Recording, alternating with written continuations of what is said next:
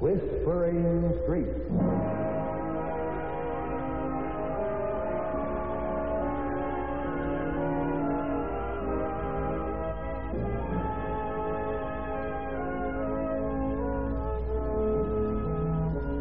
And here is Hope Winslow. Hello. All whispering streets are confusing to a lost dog. And to Blackie, after his third day of being lost, the city streets were terrifying. The first day he had vague hopes. He almost went to a young man who called him and snapped his fingers. But the young man's eyes had a shifty expression, so Blackie changed his mind. The second day his courage lagged, and the third day he could scarcely pull himself along, and there was a thin line of foam around his dry mouth, and a woman shouted, "Mad dog." And through sheer necessity, Blackie started to run again. And at that moment, the Reverend Andrew Archer Dean was being interviewed. I'm with the Blade, Dr. Dean. I'm to do a feature story on you. Well, how very nice. Never done a feature story about a clergyman before, so I'll probably be clumsy. My questions, I mean. Maybe I'd better come directly to the point. Please do. Well, Dr. Dean, the text of this story is sincerity. So I want you to tell me honestly how you happen to be a minister. When, I mean, you got the thing they call a call. The time, I mean, when God spoke to you and told you that saving souls was going to be your job from then on. Well, I suppose it happened when I was in college. I had my part in the Student Preaching Association, you know, and I dedicated all the time that was free from my studies to... To what? To making myself ready for my vocation. Well, I wouldn't exactly say that was a call. Well, some things happen so beautifully, so quietly, and in such a sacred way, really, that it would be a sacrilege to drag them into the open. Let me tell you about our boys' club at the church and about our upswing in attendance. I really think that the troubled time in which we're living is making us ready for a spiritual renaissance, don't you?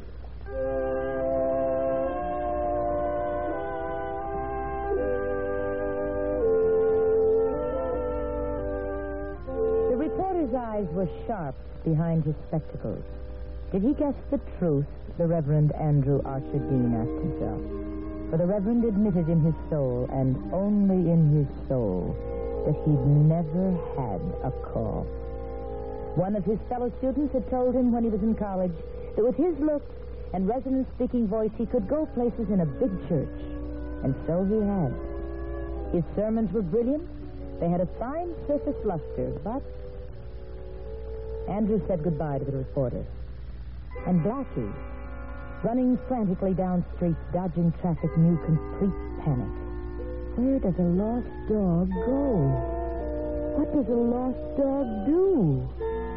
He ran and ran. But the Reverend Andrew Archer Dean walked slowly to a meeting of trustees. Later still, in the church parlor, he talked with a prospective bride. You've come to discuss the final arrangements for the wedding, yes? Now, if you have any ideas about the music, of course, we can't do better than "Oh, Promise Me." It's so identified with... What's the matter, Miss Barrow? You look strange. Dr. Dean, I must have a serious talk with you. Anything I can say or do. I'm completely at your service, Miss Barrow. You're kind. You know my fiancé. Very well indeed. Harvey Curtis is one of the outstanding members of the congregation. He's terribly rich, but that doesn't make any difference, actually. You're crying, Miss Barrow. What is it? Now, even though you're nervous, you mustn't cry when your wedding's only a day off. Well, that's why I'm crying. I'm not in love with Harvey. I was terribly flattered when he asked me to marry him. I think I was sort of swept off my feet. The things he offered me that seemed more important than they should have seemed, perhaps, at the moment. Dr. Dean, should I marry a man I don't love? Tell me. You're a clergyman. You know what's right and what's wrong.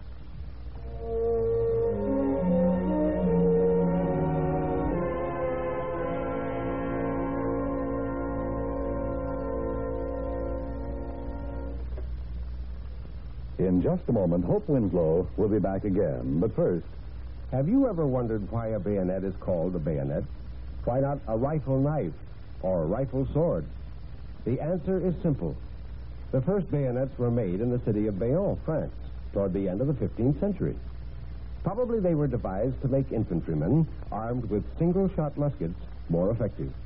In close combat, the musketeer, without time to reload, could affix a bayonet to his weapon and turn himself into what was called a pikeman. These early bayonets were of the plug type, pushed into the muzzle of the musket like a cork into a bottle. Later improvements gave us the ring and the spring-clip bayonets, which permit the firing of the rifle with bayonet attached. In this complex world, where word meanings are constantly changing, it's easy to be misunderstood. That's why it's a good idea to know your words.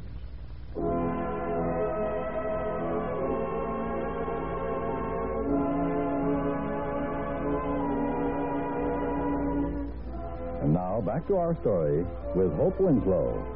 A young girl, very pretty, very pathetic. She stared pleadingly into the face of the minister, and he swallowed hard and spoke. You're faced by quite a problem, Miss Barrow. It's a desperate problem. You see, the boy I was going to marry, he was killed in Korea. That was 5 years ago. 5 long years, Miss Barrow. I'm sure he wouldn't stand in the way. Oh, he'd want me to marry her. I'm sure of that, to have security. But it's like this, Dr. Dean. Every time Harvey's kissed me since we became engaged, I've closed my eyes and tried to pretend it was Jim kissing me. But after we're married, well, I can't go on like that for the rest of my life. Or can I? To call off a wedding at the 11th hour, it would cause quite a bit of scandal. I realize that. But if I marry without love, I'll be unfair to both of us, won't I thought maybe you could have a talk with him, Dr. Dean. With Harvey, I mean. I wouldn't know what to say to him, Miss Barrow.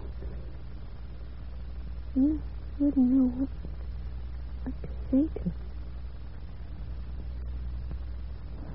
I understand. I shouldn't have asked you to do such a thing. I should be ashamed of myself. Ashamed of yourself? Definitely not. When any member of my flock has a problem, I'm the logical one to iron out that problem. Yes, of course. Then? We'll have the wedding scheduled, of course. I wouldn't want to involve Harvey or you in a scandal. Your voice will sound beautiful as you read the marriage service. For better, for worse, for richer, for poorer, in sickness and in health, until death us do part. That's how Jim and I were parted, by death. I'll try to make Harvey a good wife. I'll try terribly hard.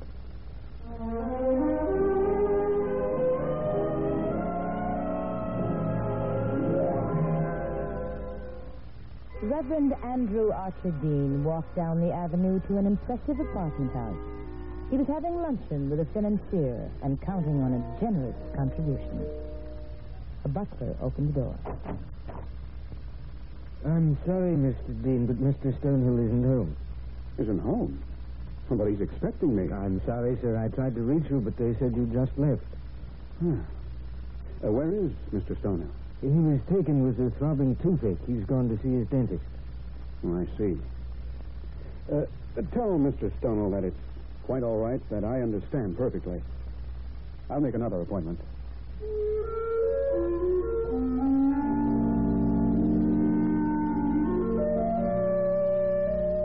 Satan's working overtime today, thought Andrew. A marriage almost canceled, a throbbing toothache. They disturbed me very much. And Blackie, almost too tired to go on, darted through an alley and crawled under a fence that left cruel scratches on his back.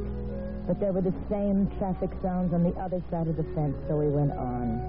His stomach aching with hunger, his tongue rolling helplessly in his mouth. But the Reverend Andrew Archer Dean, eating a pickup luncheon in the parsonage, had an emergency phone call. Old Mrs. Warden was dying.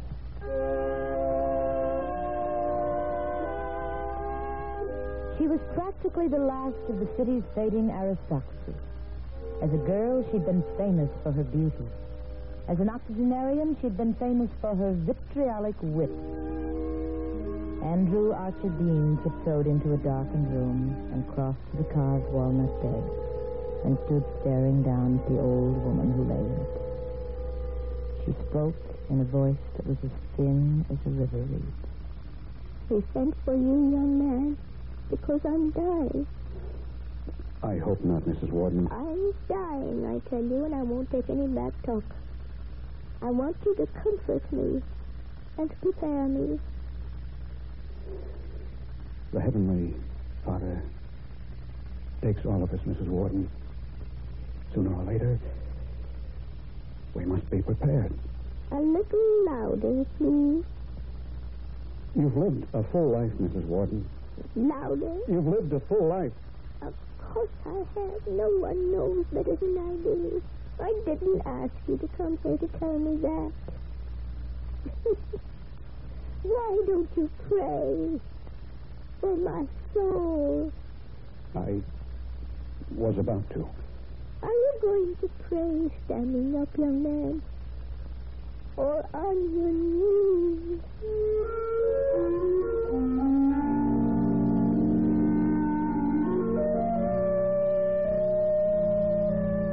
Perhaps in his hour of need, Blackie's pitiful plight was known to the God of all lost things. And perhaps when a square of green grass appeared in front of him, his need had been answered magically. He hesitated in front of an open doorway. He couldn't read the words that were printed beside that door, for he was only a lost dog. But they said, "Come unto me, all ye who are heavy laden, and I will give you rest." And in a dim, quiet bedroom, the Reverend Andrew Archer Dean fell on his knees beside a carved walnut bed. Heavenly Father, we come to you today. Don't waste time in preliminaries. Get to the point. Pray for my soul, I tell you. Say something worth hearing. Well, Mrs. Warden, I want you to think about heaven. I don't mean its physical aspects. I mean its spiritual aspects.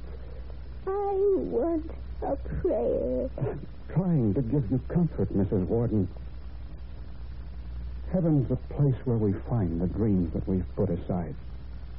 It's a place where we find those things that we've wanted that we've never been able to attain on earth. I've attained everything I've ever wanted by fair means or foul. That's why I need you to pray for me. Go on while you've got the chance.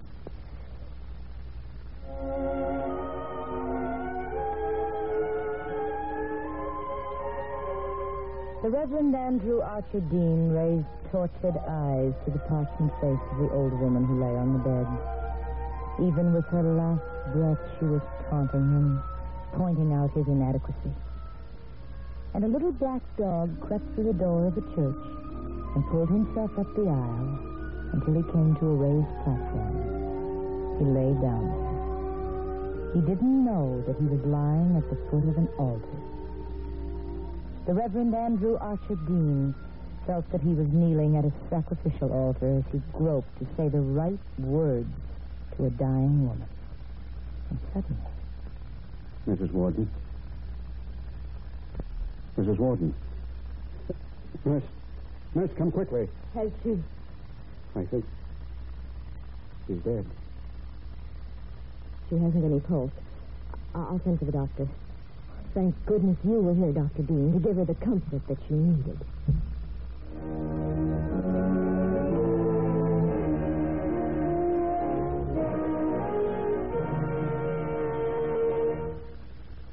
In just a moment, Hope Winslow will be back. The traditions of a country are part of each citizen's culture. and something he can be proud of. Take, for instance, the traditions of the United States Navy. Did you ever wonder how the sailor got that broad collar? Well, listen to this. Around about 1780, it was the vogue for seamen to wear their hair in a long, heavily greased pigtail. A neckerchief was worn to keep the grease off the jacket. In time, the neckerchief was replaced by the extra long collar.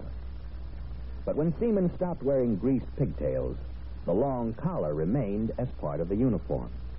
And it's a distinctive uniform that every seaman can be proud of, because it is a part of the great traditions of the United States of America.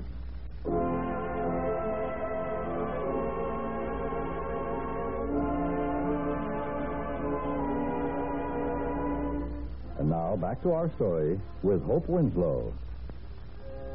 The Reverend Andrew Archer Dean walked away from the Warden home with a lagging step.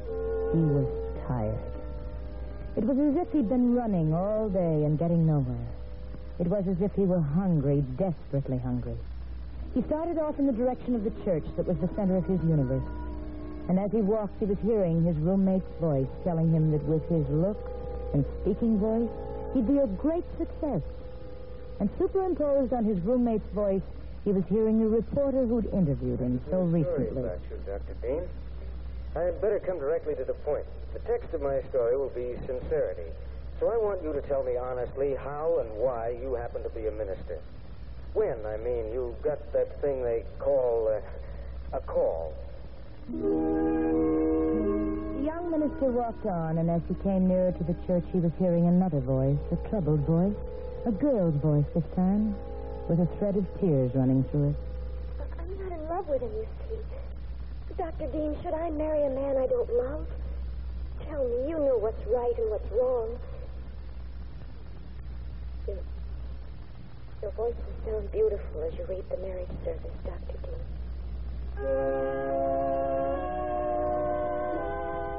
The Reverend Andrew Archer Dean walked down the path that led to his church.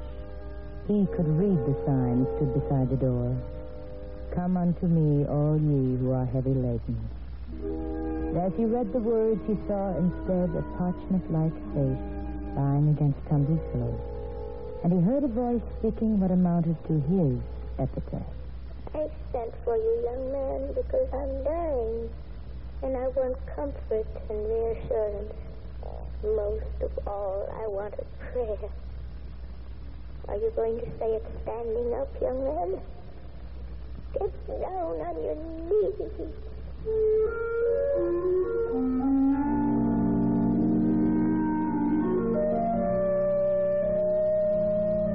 Slowly, slowly, the deeply troubled young minister entered the church and walked down the softly carpeted aisle. And as he walked, he was saying words under his breath, words that he'd never spoken or even thought before. Perhaps I'm dead, too. Like old Mrs. Warden. There's something about my faith that's not vital, not alive. This day has proved it. What's the answer? Father in heaven, tell me the answer now.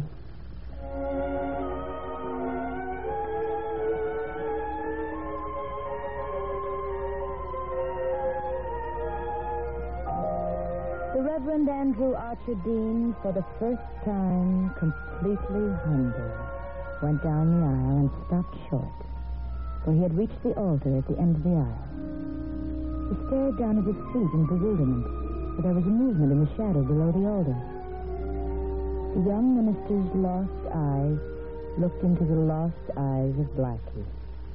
Their glances locked, and then all at once the exhausted dog closed his eyes. And again the young minister spoke.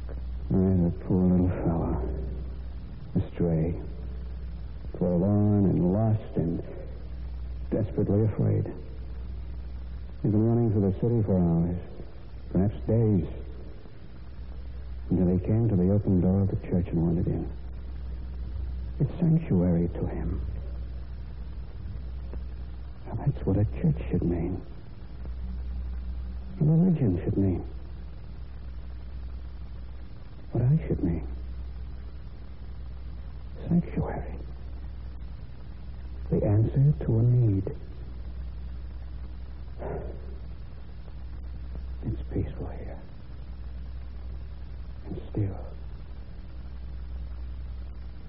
And I hear him for the first time. I hear him clearly.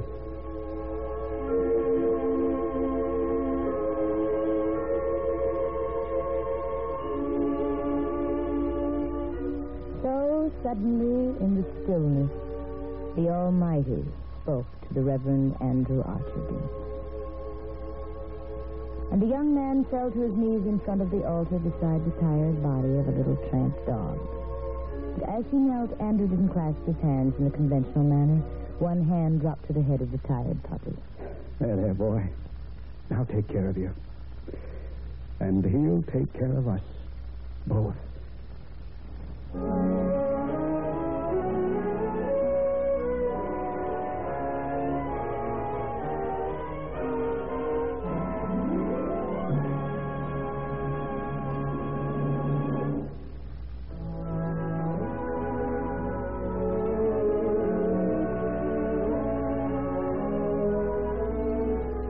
Religion is sanctuary, and it's very many other things, too, such as love and laughter and happiness. Religion is for homeless, lost people. But it's also, and I'm glad to believe this, for happy people who have known success and gaiety and freedom from fear. A young man was mentioned in the preceding story. He called out to Blackie and snapped his fingers, and Blackie almost went to him. Yes, this was a young man whose eyes had a shifty expression, whose name was Mike Nolan.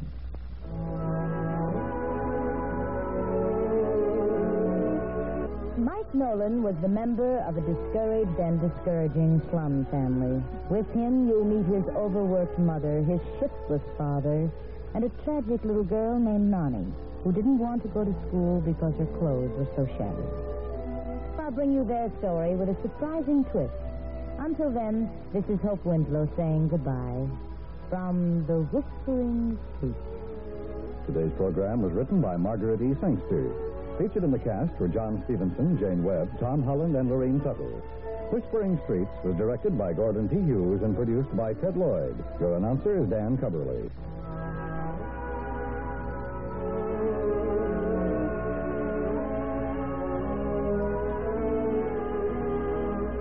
Whispering Streets has come to you through the worldwide facilities of the United States Armed Forces Radio and Television Service.